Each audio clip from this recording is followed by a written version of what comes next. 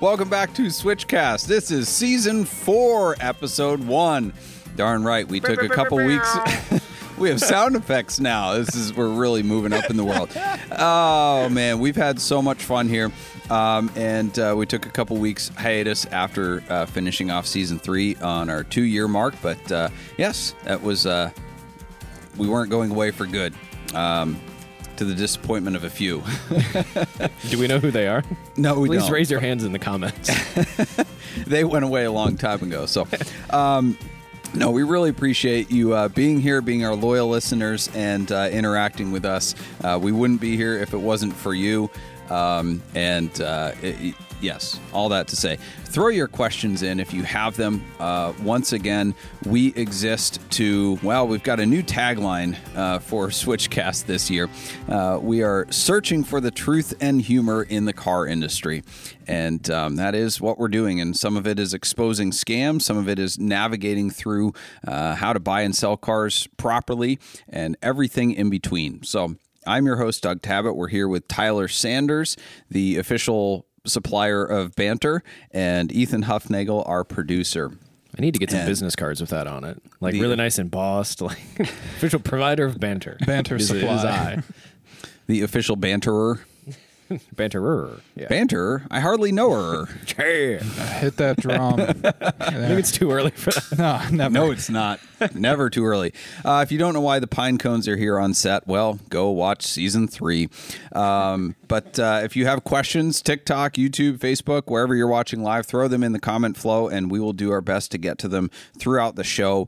But the best way is to submit them on switchcast.live, and that puts them right in our inbox, and then we'll sift through them and get the good ones. We've got a couple questions this week from switchcast.live, and you can also catch up on old episodes there and find out where you can download the audio podcast, so you can listen to it on the road or in the train, maybe. I think Chris listens to us on the train, like Green Eggs and Ham. I could not listen in the train. I could not in the rain. There you go. But you should. That ended up better than I thought it was going to. Could not on a boat. Yeah, all right. We're better than Green Eggs and Ham. Yes. Hard to Far believe. better. Hard to believe. Anyway, we are... I want to follow up on a couple things from last season. We are making a difference in the car world, right? People are listening to our podcast and making changes for the better. I know this may be hard to believe for some, but Tyler's wondering where I'm going with this. What is this? Oh, all right.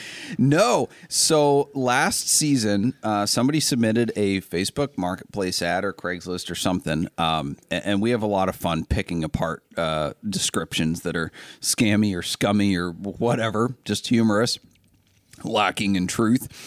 And it was a Dodge Caravan for like $12,000 that had only been driven to and from doctor's appointments. Oh, with a trailer hitch, because they With had the to trailer trailer hitch. something to the Stained carpets. So, Yeah, so whole bunch. not a few days later, everything that we had picked apart on this listing was changed or redacted. What? They lowered the price because we said the price was insane. They said open to all offers. They removed the part about doctor's appointments and the trailer hitch. They said super clean interior. They removed the part about the stains. Well, I don't like that one. No, the photos of the stains were still on there, though. Oh, so. okay. Yeah, literally everything we called out in their description, they updated. So I don't know. I'm taking credit for that one. You know what? That's... Whoever's out there listening, I can't believe. Like, I want to know the chain of like how many degrees of people did it have to go through for them to like listen to what to we get said. to some old person selling Yeah. a caravan that's They weren't on TikTok. No. Not a chance. Hey, Mabel, you're not going to believe this. Oh God. what are these young whippersnappers yammering on about? My caravan is nice. Hand me my glasses. My goodness. It's our mark. I get regular Automotive world. checkups. I'm not unhealthy. Just have a lot of them. Regular. I do like how Mabel is where you went with that. I just thought like the first, like the quintessential, like old person's name. Are Mabel and Hank related? Is It might Mabel be. Hank's wife? Would Hank let his wife post that though? You know? Oh, absolutely not. I don't know. It was in all caps, so he might have written it for her. Hank, by the way, for those of you who are new, is the Corvette curmudgeon. But See him later. Got to get that lore. yes, they did not fix the all caps, so the ad is still in all caps. They're still yelling about it being See? a great car. Classic Mabel. right Super there. clean interior, no pets, no smoking. Well, now they're getting all, telling us what to do. Getting all Yeah, if moral. I go up to Mabel all and say moral. I have a cat, is she going to kick me out? I don't know. Apparently, not allowed to smoke either. Well, that's not a. Well, in Ohio, that might be a. Never mind. We're not going to go down that road. Will be a great van for someone. Let's give this a good home. Literally like a new one. Wow. That one stayed the same. That was You in know, the we could original workshop this a little bit more, Mabel. Hit us up. list. Yeah, we'll set you right. Have you sold it yet? I doubt it. Oh man. The last season we did our best to cover pitfalls of buying and selling cars, shipping cars, how to avoid scams, how not to get scammed by a dealer, by a trucker, by a scammer, by anything in between. Basically trying to navigate through car ownership without having massive regrets. Because it's very easy to have massive regrets. We're your lighthouse in the sea of car ownership, and them seas are rocky. It's getting real cheesy here, real quick. But I don't mean to depress anyone out there, but I have to say that I'm sorry. There is pretty much nothing we can do. Because there's a couple stories and examples from this week that basically just say you are all SOL and buying a car and shipping a car is a risk, and some of you might get screwed no matter what you do. The first story is from the trucking side of things. Now, would love for you to go back and listen to the shipping episode, but I'll just recap some of the tips for you. Don't use brokers. Don't use open transporters. Verify insurance on truckers. Verify feedback if you can. Call references. Check out their equipment. By that, I mean their truck and trailer. I don't know what you were thinking, but all of that, however, is no good. Because one of our preferred carriers, that's right, we had used them before, and they were on our list of like, these are good guys, we should call them first. A company called Wheels to Wheels. Steve Long, I believe it is. And all of this is secondhand information, so lawyers don't get all your panties in a bunch here. These are things we heard, so everything is alleged. I'm not stating these things as fact other than this was the company and we know something happened. But they were making a delivery a couple weeks ago at a local exotic car dealership, and the cops showed up, blocked the truck in, and repoed it. The truck? The truck. Whoa. The trailer, I guess, stayed there, which was good because there was people's cars in it. But apparently, so that actually happened, and that was the company. I guess there was a repo guy like sitting, it's kind of like the bail bondsman, right? They're always out like looking for, people hot tips and see if they can get a payday. It's like you see those cars driving down the road, you see them with like the plate readers all over their cars, so they'll get a commission if they spot a car that's up for repo. I want this to come up on one of those TLC shows about like, was it like Big Dog Bounty Hunter or something is one of the names? It's like, yeah, I got a truck. Yeah, there you go. Why don't you take this guy down? Automotive bounty hunters. Yeah. I should put that on the Diablo, put all the plate readers all around it. People are like, what? How do you think I can afford this?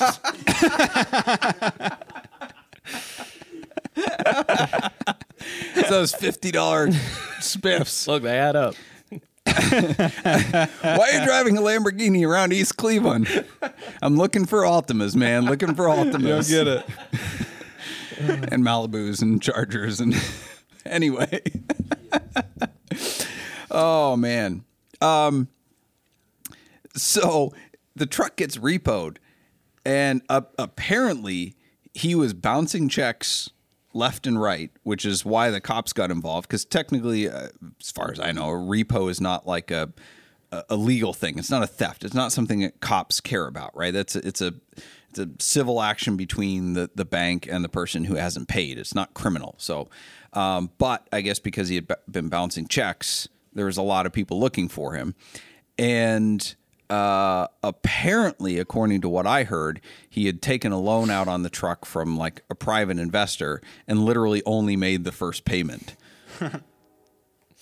So I was talking to Ed Bullion about this. He's like, well, that's one way to keep the overhead low. Like, yep.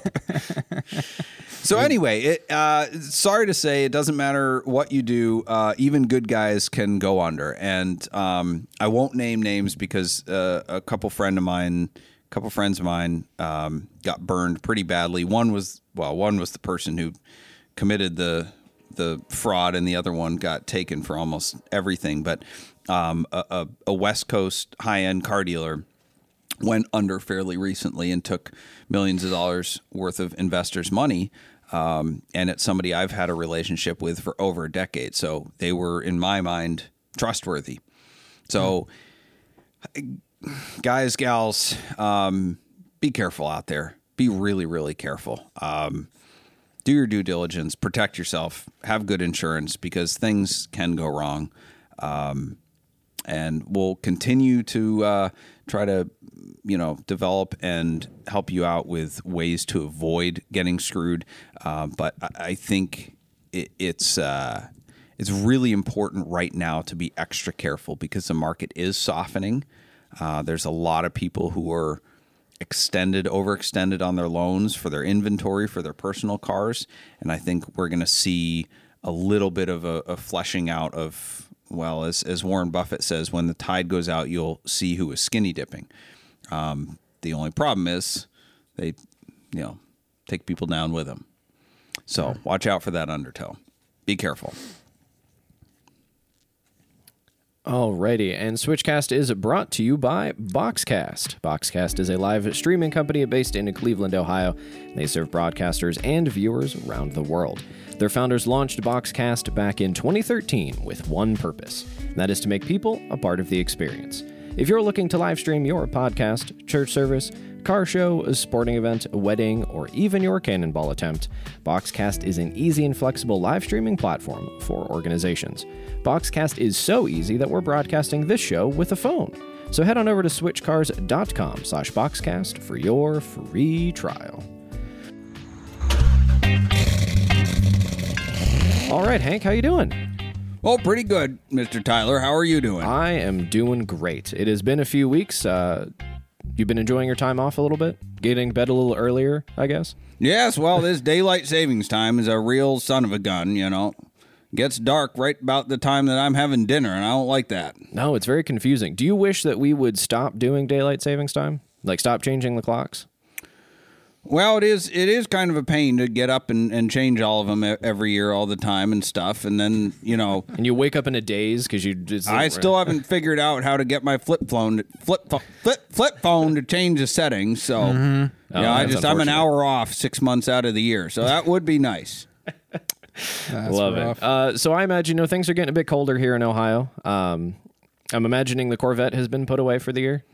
Well, the Corvette's put away all year. It just comes out every now and then for a car show. Okay, I think my question might still be valid. How do you store your Corvette for the winter months? Same way I store it in the summer months. In my garage. But you don't do anything clean different. Okay. And under a cover. Battery tender, a Corvette branded, one of them silk fitted covers. Nice cover. Is it, do you have it on, do you overinflate the tires so they don't get flat spots? Do you have little ramp thingies to put them on? No, I don't put them on ramps. That would wear out the clutch putting them up and down on that thing. Oh, not the ramps for changing oil, but you can put things below your tires that help them stay round. Oh, yeah. Well, they're original tires on that because I don't drive it that much. So, I'm not too worried about that. They're pretty good. They still got full tread on them. Oh, okay. Are they cracking at all, maybe, that you might see?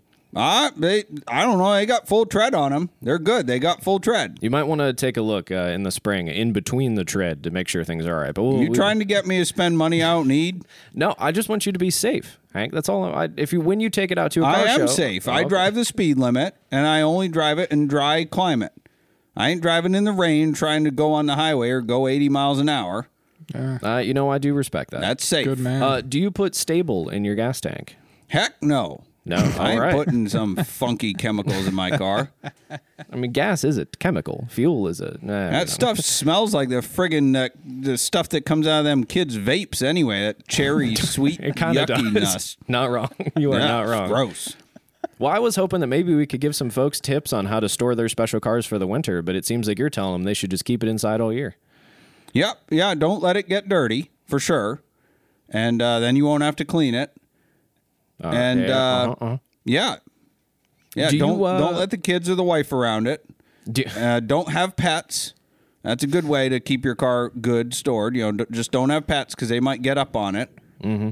Set some mouse traps. Oh, that's a good call. That is, Yep.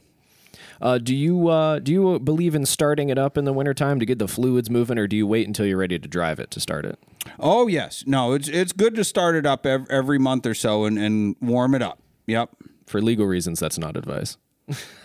Anyway, well, I think What's his legal disclaimer crap? Some folks on the internet don't necessarily think that's a good idea. If you're not going to drive the car, just let it sit rather than circulating stuff around unnecessarily. It doesn't get properly warm that way. Oh. You know, use all the components in a good fashion.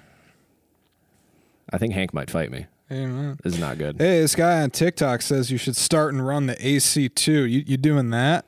Oh yeah, you don't want to get them AC compressor seals worn out. But I also don't ever really need the AC because I don't ever drive it when it's above about 75, 80 degrees, and if it's too much humidity, I'm not going to drive it either. So I don't need it to work that well. But yes, it's a good thing.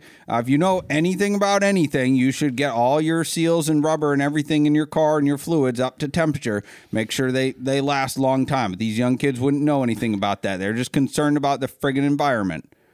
So if you don't drive your car when it's above 70, you said outside, right? Maybe 75, 80. Okay, 75, depends 80. on the humidity. So what's your low temp? Like, what do you, when it's About 60. Okay, all right. You know what? I respect that. I don't agree with it, but I respect it. I just want you to enjoy your car, Hank. That's all. I enjoy it very much. Perfect. Well, thank you very much for coming in again, Hank. We're looking forward to hanging out with you more this season. Hopefully we don't keep you up too late in these dark winter months. Absolutely. Well, I'm going to have a hard time seeing on the way home. My night vision's going, but I'll just drive slower. Yeah, just be safe out there.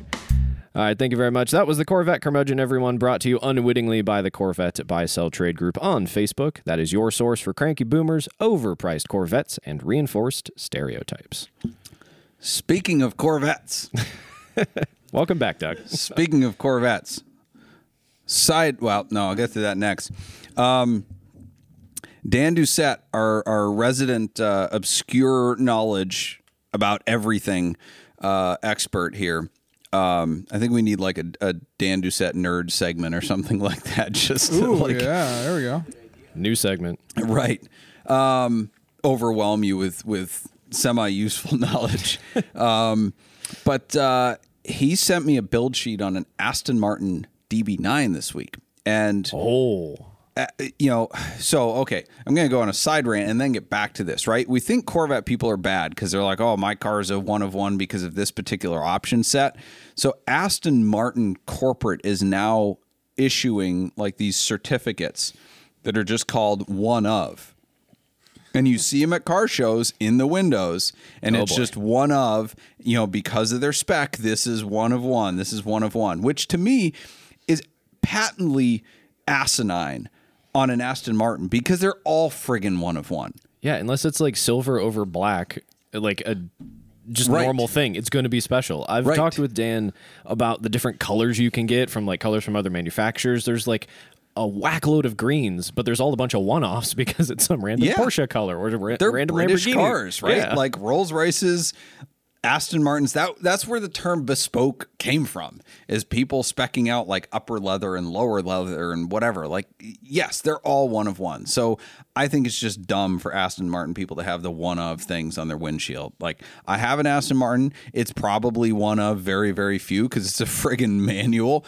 I'm not ordering that thing. I don't care. I don't care. But do you know what it is? Do you know what you're one of? Or did I not tell you until it like comes in the mail? I have no idea. How much does it cost?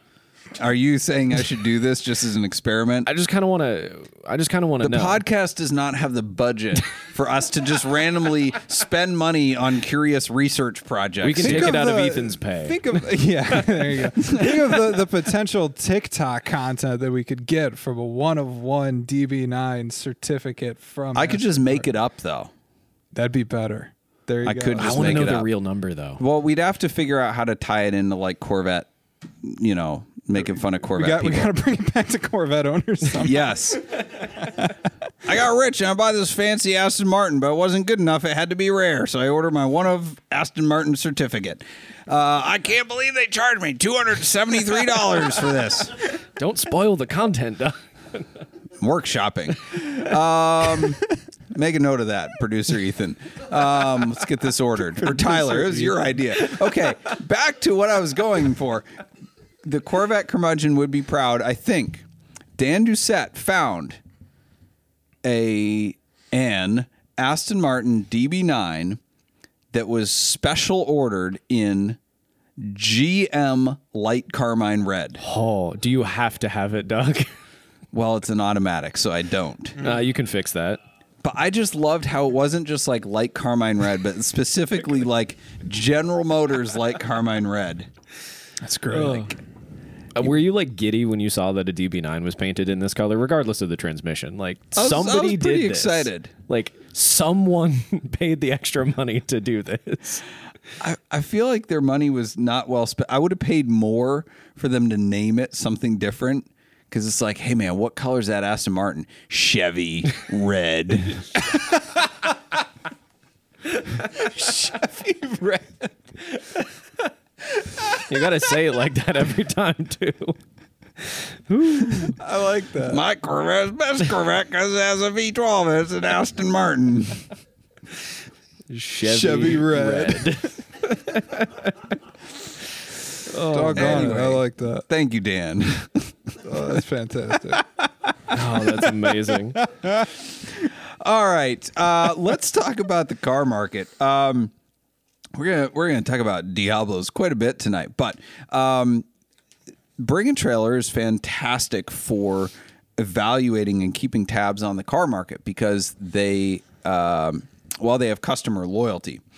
Right? There's other websites that are a more total picture of what's going on in the car market, but with Bring a Trailer, you can see what a car sold for the last time it was listed and then what it sells for this time because they put a link right in the auction description. Hey, this car was listed here before. Here's what it sold for.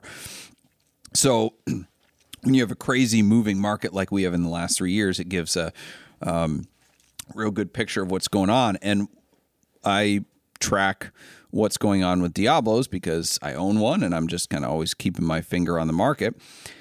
And there was a awesome white 91 Diablo that sold there a couple months ago. And I've been seeing a fair amount of this lately where we're seeing relists because the winning bidder fails to follow through on the auction, on their commitment to buy. And this was the case here. And the winning bidder on that 91 Diablo, it had about 30,000 miles, bid $335,000 for a first-year Diablo. Now, that was, I think, a high water mark for any early Diablo that had sold. It sold for more than Mario Andretti's red Diablo. The white certainly maybe brought a premium, but there were some odd things going on in the bidding where I think that the bidding jumped massively to 330 and then 335 and then done. Like it jumped by like 100K. So it was very suspect, especially when all of a sudden the bidder doesn't come through. So it was relisted. It had a singular bid of $250,000 and it sold for $250,000. So we went from 335 to 250. The odd thing was, at least in my mind, other than 250 being the only bid, was that the bidder who bid 250 after they bid said this is at least a $300K car. Which is terrible, shrewd negotiation. You would want to say like, oh, these are overvalued, this thing's a turd, and then bid. But you bid and then go, oh, these things are way undervalued. This thing's worth way more than my current bid. Like somebody's either second guessing or they're shill bidding or something. Yeah. So there's all sorts of odd things around this particular auction. Maybe it was a real bidder and he was just having bidder's remorse as soon as he clicked the button. But there's some sketchy stuff around this. There is a point to this. And I'll get to it if you can't see it already. There's also an Amethyst 964 Turbo 3.6, which is a 1-year only car produced in 1994. Quite rare and very desirable. It is the last year of the rear-wheel drive turbos before they went to the all-wheel drive in the 993, but it's also the first year of the 3.6 turbo. So it's the only 3.6 turbo in a 964 and the only rear-wheel drive 3.6 turbo car, other than like a GT car, 993 GT or whatever. So it's highly desirable. It sold in 2021 for $400,000. Okay. It sold again in 2022 for $401,000. Okay. Ironically, 401k. People say cars are investments. This sold for 401k. It is now up for sale again. No big deal. People bought it, sold it, whatever. However, every single one of those transactions, buying and selling, were all dealers. Oh, really? All dealers. Not a single end user has purchased or sold this car in the last 3 auctions. Interesting. Very interesting. So, Mr. John Sabo and I were discussing the market recently, and he had a good... I mean, we've said this in a number of ways, but he had a good laconic way of saying it. It basically was that buyers are only buyers right now if they think that the next guy will pay more. And he was talking about it with watches as well, right? Like guys are buying Rolexes for 25 because they think somebody else will pay 30. And once that trend stops, all of a sudden the guys buying at 25 are no longer buyers because they're not actual watch collectors. They're just opportunists, speculators.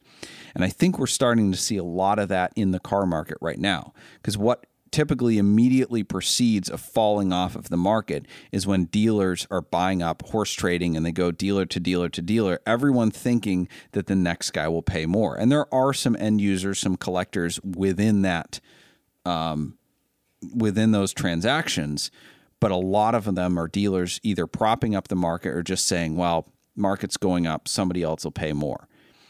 And in this 964 Turbo example, like there's not a single retail transaction above 400 for this car. Not one. So what's the real value in this car? If we take out all the people that are saying, well, it's going to go up in value, if people are only buying it at 400 because they think somebody's going to pay 450, if you eliminate all those people from the car market, what happens? People like us get to buy cars again? Yeah. I mean, it's a beautiful thing for the enthusiasts if it happens. I don't think it's going to have a big crash because I think there's too much money out there that's cash tied up in these cars.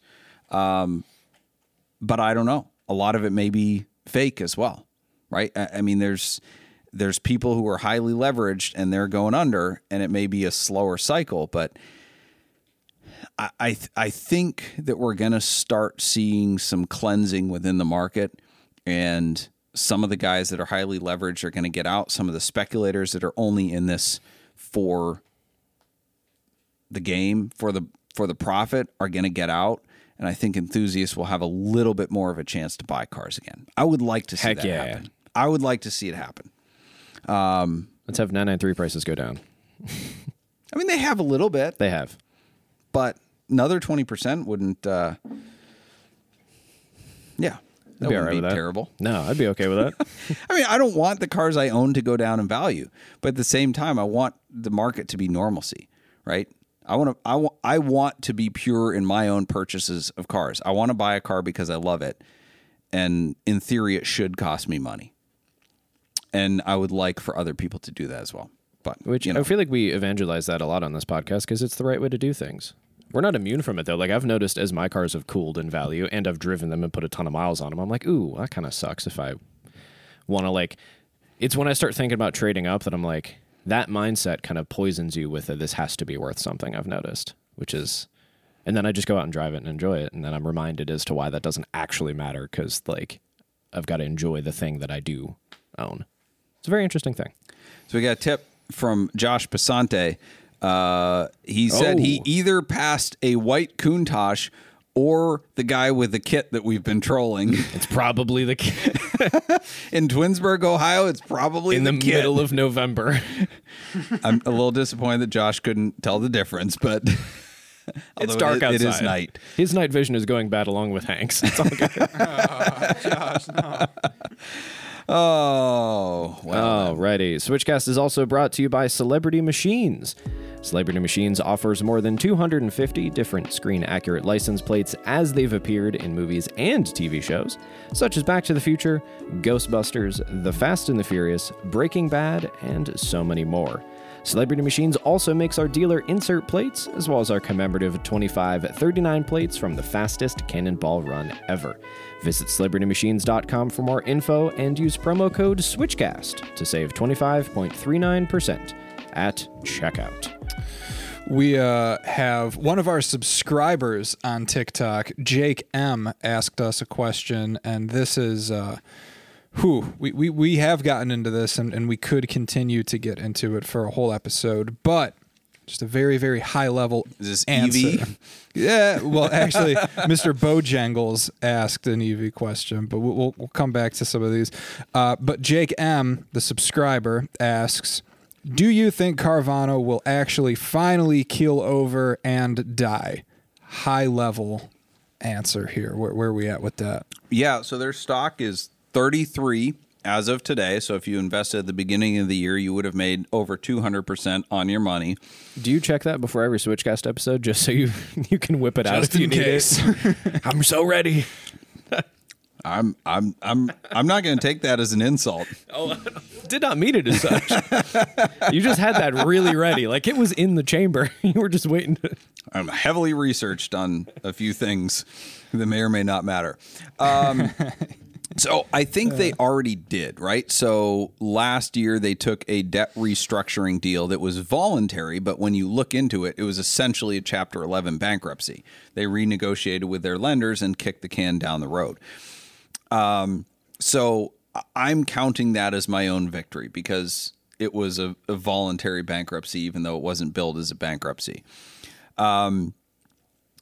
Keel over and die is an interesting thing, right? So the Shift Automotive out in California, which was a mini Carvana, just totally just like went defunct. There's a number of ways to go broke or go bankrupt without actually like shutting down operations. And Carvana is big enough that they probably won't shut down. Somebody will buy them out. They own Odessa Auctions. They have a pretty good brand name, although they're killing their reputation. I mean, I've read stories about them bouncing checks on people, which is not something you should do if you're a company of that size. You know, Wheels to Wheels Transportation can do it, but Carvana shouldn't be. So I still think that their fundamentals are bad. They've got too much debt to service to keep going. But they'll get more investors. Somebody will come in and buy them out. They'll figure something out. I don't think that we're going to wake up one day and just see them all shuttered. Like somebody will come in, they'll file a restructuring bankruptcy. Somebody will come in, buy their assets, and fix them. Well, I think we mentioned that when the few times we've talked about the bailouts for the big automakers, is that GM wasn't going to just disappear, all their factories shuttered, abandoned. Like, that's not what that would have looked like if they were allowed to fail. Someone else would have come in. There would have been a restructuring. The equipment is there. The ability to produce stuff is there. Correct. But it would have looked different. Correct. So on that note, Jake adds, I'm just hoping for their inventory to flood the market. What would need to happen for that to be the case? I mean, they would have to file bankruptcy. A Chapter 11 bankruptcy could put their inventory on the market if a court order essentially says you have to dispose of all assets to pay off the creditors. That's highly unlikely. Yeah. I think there's very rare scenario that we're just going to see all of their inventory hit the market immediately. And if we do, it's likely going to go through a wholesale auction and their competitors are going to snap it up. So it's not going to have an immediate effect on the overall wholesale market. At least not a drastic effect. It's not like all of a sudden everybody will just be able to buy cars cheap, right? It's going to be a delayed effect. There will be other big players that'll snap it up, either out of opportunity or to basically like dollar cost average, right? They want to protect their own stock of inventory, so they don't want the market to get flooded. I mean, there's enough cash out there that wants to protect its own cash that the market isn't necessarily going to do what it should do naturally.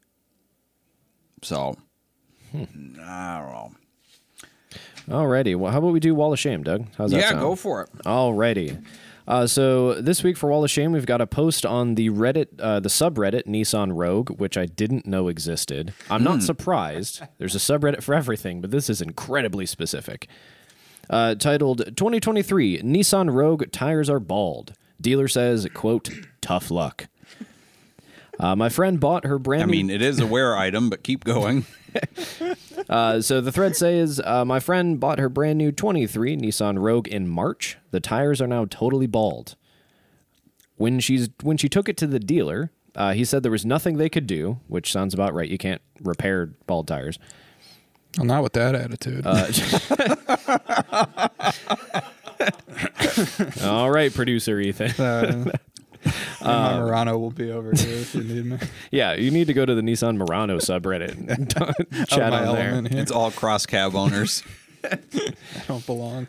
So dealer says she needs to replace the tires at her cost, which is how that works. She is an Uber driver, and the car has 31,000 miles on it so far. Holy crap. Whoa. That's pretty good. That's nuts. That's pretty good. 31,000 miles. I mean, Uber, yeah. So the thread poster does acknowledge that there is mileage on it, but they're like, don't most tires last 5 years or 65,000 miles, which I'm not sure I've ever heard the 65,000 miles part. Not OEM tires. I don't know any tires that last 60,000 miles, but definitely not OEM, what they put on there. But that's really hilarious. I mean, that just illustrates the mentality of people that think car dealers are responsible for everything. Well, actually, bald tires on a car, this is continuing in the thread in that same vein. Bald tires on a car that was just bought 9 months ago seems like a defect. But it's 31,000 miles is not 9 months. You could put, it's like me going and doing a cannonball and then be like, my oil is black. It must be defective. I bought it 3 days ago. Yeah, why isn't everything perfect? Right, because you put 4,000 hard miles on it, 150 miles an hour. Yeah, people. So, people are insane. So insane in the membrane. Transition here. Went out to an interesting car auction this week. It was in Pennsylvania, and it was a old car dealer / body shop. Over 45 Corvettes, 25 antique Schwinn bicycles, and then 2 Lamborghinis and 2 Ferraris. This place was full of Corvette curmudgeons. The mullets were plentiful. Lots and lots of New Balances. Cheap beer. Did you get any photos? Do you sneak any candid? I did. They're on the Instagram. There's a Corvette jean jacket mullet wearing guy that just It was perfect model. Anyway, this is a good example. You do not have to be a dealer to go here, right? But this is a very, very good example of why stuff is caveat emptor. There's nothing more caveat emptor than an auction like this. So I noticed this, and I know this. I'm going in there like, stuff is as is. I got to check it out, especially since, let's see, the Lamborghini Diablo was a rebuilt title. The Lamborghini Halpa was a rebuilt title. The Ferrari 328 was a rebuilt title. And the Ferrari 456 was branded title, not actual mileage. So we're starting off on the right foot here. Perfection. But, I had a friend maybe named Ed Bolian that got real excited about rebuilt title Lamborghini Diablo. So we go out there, check it out. It's sort of okay. It was photographed with the Speedline Murcielago wheels, but we got there and it had Asante wheels on it. The Speedline wheels were hidden behind a curtain. And the engine bay was like a spray painted silver. Whoa. Yeah, oh yeah, everything, the cylinder, not the cylinder heads, the valve covers and all the hardware, the intakes, everything. It was just silver. It's like, this is nice. 42,000 kilometers on it. It was okay. Like underneath it looked okay. It had the VIN etched on the glass and stuff. So like, oh, okay, maybe it wasn't hit that hard, but it was a little bit rough. So this was no RM auction, we'll say, right? It was very low tech. Were there not $26 deli sandwiches either? No, there was not $26 deli sandwiches. Yes. So many more things I could say about this to paint a picture of the auction, but I'm not. Let's get to the nitty gritty here. The auctioneer goes up, and we verified beforehand that the Speedline wheels that were on the auction catalog pictured on the car were not included with the car. I'm like, okay, I'm glad we asked. But on the screen, it still showed it with those wheels, and therefore any online bidder was seeing it with those wheels. In the auction catalog that they handed out, it said 559 kilometers. It was also announced as 559 kilometers. So if you're bidding online, you think you're bidding on a 559 kilometer Diablo with Speedline wheels, but you're bidding on a 42,000 kilometer Diablo with Asante wheels. However, in their terms of service bidding,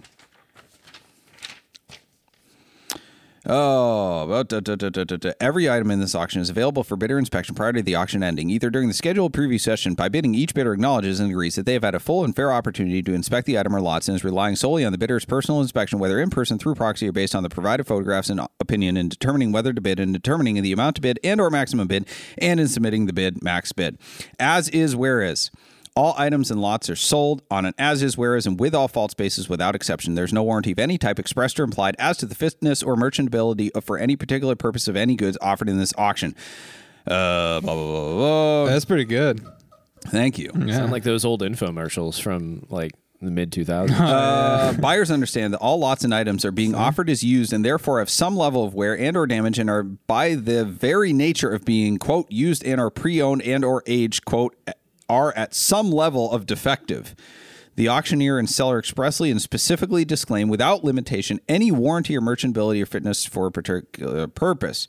No sale shall be invalidated by reason of any defect or inaccuracy in any of the items or lots by reason of their being incorrectly described, orally or written, invoiced or cataloged, and no liability will be borne by the auctioneer's licensees, employees, and agents in respect to any such faults or errors. Whoa. Caveat emptor, ladies and gentlemen. We even told them, hey, before they started, we're like, no, it's the car's right there. It's 42,000 on the odometer, whatever. So I was a little salty because I'm like, if people knew that it was different mileage and the wheels weren't coming with it, maybe I would have won that particular auction item. But I think most people are smarter than that. Like, they did provide the VIN, run the friggin' VIN, do a Carfax, it's a rebuilt title. At that point, it doesn't matter what the mileage is. It's a rebuilt title. 500 miles or 500,000 miles. It's a Kilometers. rebuilt title. Yes, details. Sure. Not details that the auction house would. But here's the thing. I don't mean to like smear this auction house, right? This is standard fare for auctions. RM, Gooding, all the big guys do this too. You have to read between the lines. You have to do your own homework. You have to know what you are bidding on, because 9 times out of 10, you cannot go back to the auction and say, I didn't know. You misdescribed it. Cool. Here's our disclaimer. I like all that starts Doesn't with matter what we said about the car. by bidding you agree with this. That's crazy, man. Yeah. Yeah. However, I did come home with a car from this auction. Ooh. Ooh, all right. do Breaking tell. news. Is that an air Yes. horn moment again? Should I? No. It's too late. Moments passed. There was a Ferrari 456 GT there in not like Carmine red, but Rubino Michelizzato, which is another Whoa. sweet burgundy color. Decidedly But not Chevy. Side red. note: hearing the Chevy red. hearing the West Virginian auctioneers who are all wearing cowboy boots and cowboy hats try to pronounce anything related to the Italian cars was great. Absolutely. We got a Lamborghini Jalpa. Cool. They did get Valentino Balboni right, though. I was happy about that. all right, The Jalpa was signed by Valentino Balboni. Pretty good. So, there was a Ferrari 456 GT there, and on the Carfax, it said 180,000 miles was the last mileage entry. 180,000 miles on a V12 Ferrari. But the odometer had a different story. I'm assuming lower. 970,000 miles. Ah, wow. I don't know. What? It's almost a 1,000,000-mile Ferrari. Doug Tabbitt's $1 million Ferrari. I everybody. bought it. Newman Wiki episode coming. I bought it. Well, no, I was like, man, there's a YouTuber out there that really needs this. Yeah, right. Clickbait headline right here about the highest mileage Doggone. Ferrari in the world. Is it here? When does it? It'll be here tomorrow. Oh, yeah. Yes. So anyway, I bought Does it run? about a 1,000,000-mile Ferrari. Apparently it runs great. Fantastic. Guess you'll find out. Yeah, it's going to be interesting. So, on that note, we have a question from Instagram about high mileage basket case cars. Because this is outside of my normal realm. I will disclose that, right? We like to buy clean, low mileage stuff that doesn't have crazy stories, but we have buyers that like a deal, and so we were there just looking for a deal and kind of for entertainment. It was very entertaining. I'm not going to lie. So, but Yeah, so this commenter says, Doug, do you think there's a market for basket case Ferrari or Lamborghini cars that makes sense? Where I'm going here, seems like there are no deals to be had where the car is for sale at a price point where someone could come in and repair or restore the car and still be on the better side of cost versus buying a nice quality car. I recently bought a 997 that needed work but was priced accordingly. After all the work was done, I was still able to enjoy the car for some time and make money in the end. Just seems like sellers believe that because it has the Ferrari badge, it should still be on par with higher quality examples. Thoughts? it's a good question. I'm not going to answer the exact question that you asked, but I think it's still an answer. I've always advocated that you should not try to buy the cheapest car on the market because it'll end up not being the cheapest car on the market. There's a law of diminishing returns as you go down market, right? Like if you spend 60 grand on a ratty Porsche, you could buy the best one in the world for 80 and a mediocre one for 70. The 60K one, you'll probably end up spending 10 grand on it. You'll be in at 70 and it still won't be as good as the one you could have bought for 70. So in a general principle, I say never buy the cheapest car on the market because it's a reverse hockey stick, right? Like, buy in the middle of the market or at the top or whatever. That being said, I think that if your goal is just to buy a driver, kind of the way Ed Bullion does it, there's a way. I don't think there's a value proposition for buying them and restoring them. But if your plan is just to buy it and have fun with it and you just want to get in at a lower entry point, I think that it is possible that there is a value proposition there, but you have to be really, really careful because once you start getting into the lower end of the market, I think you get more into dealing with shady people who are covering things up. And you have to make sure that you're buying with enough cushion to make up for any possible risks that you take on by buying a car at the bottom of the market. I think the mistake people make is they're like, well, I'm saving 10 grand. And I'm like, no, you're just buying a $10,000 less car for $10,000 less. But you should buy it for $15K less because you're buying a car with a potential story that's going to be harder to sell and may need more invested in it. So in order to account for that hassle and risk, you have to buy it for even less to make sure you're ahead of the game. So yes, there is a value proposition in buying at the bottom of the market, but you have to buy lower than you think and don't expect to restore it. Because there's an old saying that I love, is the only people that make money off of restoring a car are the restoration shops. Ain't that the truth? Absolutely. Let's see. The Appraiser game we played last year. Yes. I ended up winning. Gotta remind you of that. My taste buds can still feel the malort. Oh, yes. But we ended with one car that we both put a guess in on. And it was a 2001 Porsche 911 Turbo in Wimbledon green, paint to sample. Very cool color on P-Car Market. But the car was still in Italy.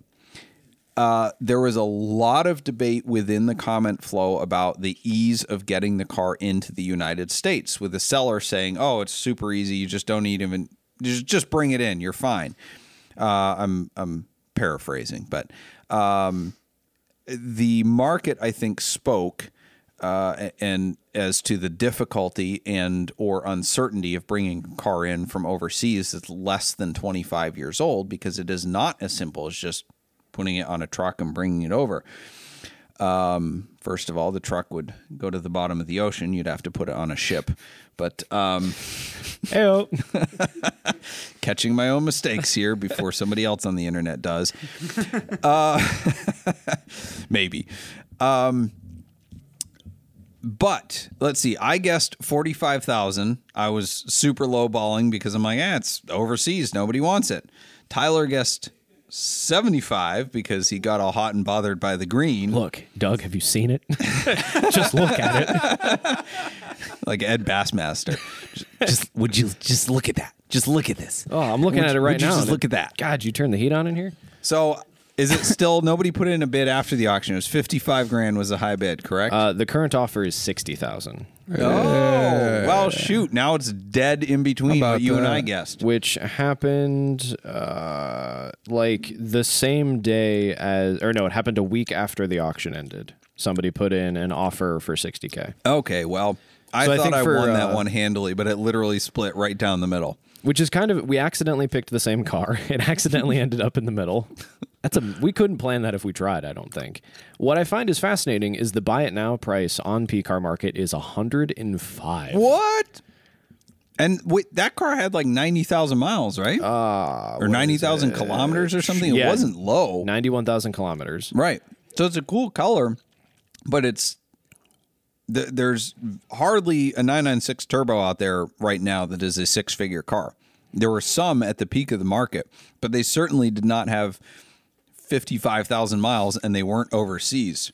Yeah, I think the seller, this is really riding on it being a one of one in this color. I don't think there's another 996 Turbo in Wimbledon green.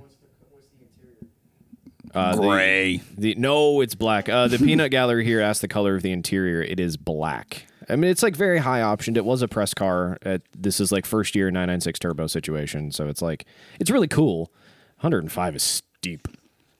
That's insanity. Never going to happen. Never going to happen. Well, we have more, but we don't have more time. So with that, we're going to move on to the props and flops. And if you guys do have questions, we will have Tip Talk after the regular segment of our show. You can throw in those questions during the bonus round in just a few minutes. The props and flops are brought to you by Switch Cars. Switch Cars is the enthusiast dealership where we buy, sell, consign, service, and store only cars that we like ourselves. So check out our handpicked inventory at switchcars.com. And our pick of the week from Switch Cars inventory is... Do you have one? Yes, I do. It's a 2000 BMW 323 Ci with just 13,500 miles. As a sport package, it's black on tan, and it is a 5-speed manual transmission. Yeah, buddy. It is on Bring a Trailer right now at no reserve. True no reserve, no shill bidding here, no games. You won't see it relisted a week later like you see with no reserve eBay auctions. Yep, it's selling. By this time next week, that car will have sold, for better or for worse. So go check it out. We'll put the link in the description of the episode, right, Ethan? Oh, yeah. Yeah. Anyway, our flop of the week. Texas Coffee and Cars, right? Because Cars and Coffee is trademarked. I always forget that it is. It's so ridiculous. That's so dumb. Yeah, let's get bans mad about it. Mustangs, Chargers, and Camaros. That's like half the attendance of any Cars and Coffee. Due to their moronic behavior. This article is brought to us by The Drive. Although, I guess if you're a Mustang owner, it would be the Don't Drive. Can't drive to Cars and Coffee. I guess they've had Coffee and same Cars. problem. Sorry. Coffee and Cars. Demonetized here. Oh, Yeah. man. Cease and desist. Producer Ethan, always looking out. Due to idiot burnouts. The event claims the ban is temporary, but a lot of people aren't happy. Well, yeah, Mustang owners. Are they talking? Is the burnouts the thing that they're doing, or the owners of the vehicles? Like, what are we? Yes. Both. Both. There's a whole rabbit trail I could go down about this, because Cars and Coffee, I think, has gotten a little bit out of hand across the country. Burnouts are cool, right? I've left a number of Cars and Coffee sideways, smoking tires, whatever. But I've done it in a controlled manner, and I haven't ever wrecked. Does that mean I should do it? I don't know. But I think the bigger problem is the nuisance and, the people wrecking. That's Mustang people. They're not operating vehicles within their means. But, to me, I look at this and go, oh, no, there's no Mustangs, Chargers, and what was the other thing? Camaros. At a Cars and Coffee, that's not what I'm going to see anyway. I feel like most Cars and Coffee now look like a dealership lot. They do. It's nothing special. But then the events, there's an event out in Texas somewhere, I don't know where it was, that the guy was asking people to leave, and they're getting all upset, like, oh, you're gatekeeping, you're a car snob, whatever. My car has every right to be here. I'm like, well, what's the happy medium, right? Was it on this podcast where I said the world could use more gatekeeping, or is that somewhere else? And maybe I shouldn't go into that here. That wasn't a conversation after the podcast. That's a hot take. Oh, that was. That's a hot take, Tyler. Look, we're not going to get into it because I'm going to get canceled, or I'm going to get Doug canceled. I just feel like not everybody's You might special. get Hank upset. Well, I will use myself as an example. I love my green over gray 996. It is not special in a lot of Cars and Coffee contexts. I like to park in there, and then I shut the door and I walk and go talk to my friends. If somebody told me I wasn't allowed in the main lot with the Ferraris and Lamborghinis, I wouldn't be upset about it. Man, tell that to every drip that ordered a DB9 special Aston Martin 101 certificate there. Good luck selling that. Well, that's true, I guess. But I don't know. Everybody needs to stop taking themselves so seriously. Participation awards and all that nonsense. Love your Mustang. It doesn't have to be impressive to anybody else. I'm with you. That's a good take.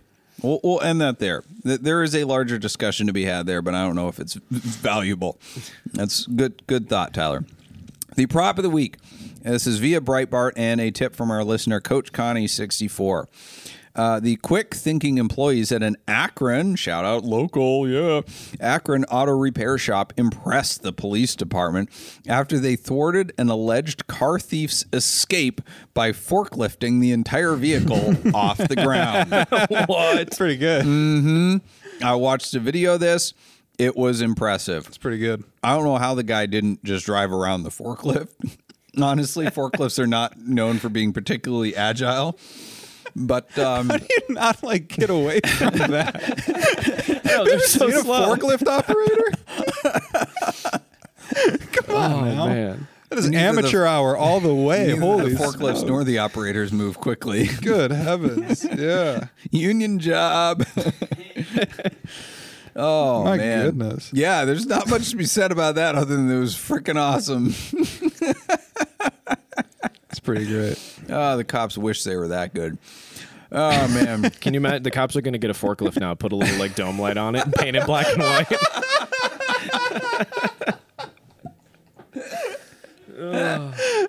Not gonna outrun them.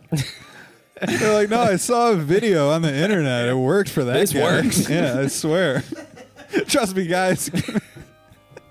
Just drop it off via drone. They're going to have a problem with that rear steering, though. Oh, man. Pretty good.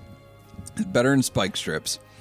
Well, anyway, thank you for joining us. We look forward to another new and exciting season with all of you. Thank you to Ethan Huffnagel, our producer, and Tyler Sanders, our banterer. Thank you to our sponsors, Boxcast, Nuts for Sticks, Switch Cars, Celebrity Machines, Parallel Printworks, and Stephen Home Woodworking. Our bumper music is provided by Emily and Ivory. You can stream their full album on Spotify or SoundCloud. This episode will be available next Monday in audio format wherever you listen to podcasts. Check out switchcast.live to get caught up on old episodes. And thank you for listening. We'll see you next Wednesday at 8 p.m. as we look forward to edifying, educating, and entertaining you on the drive of your life.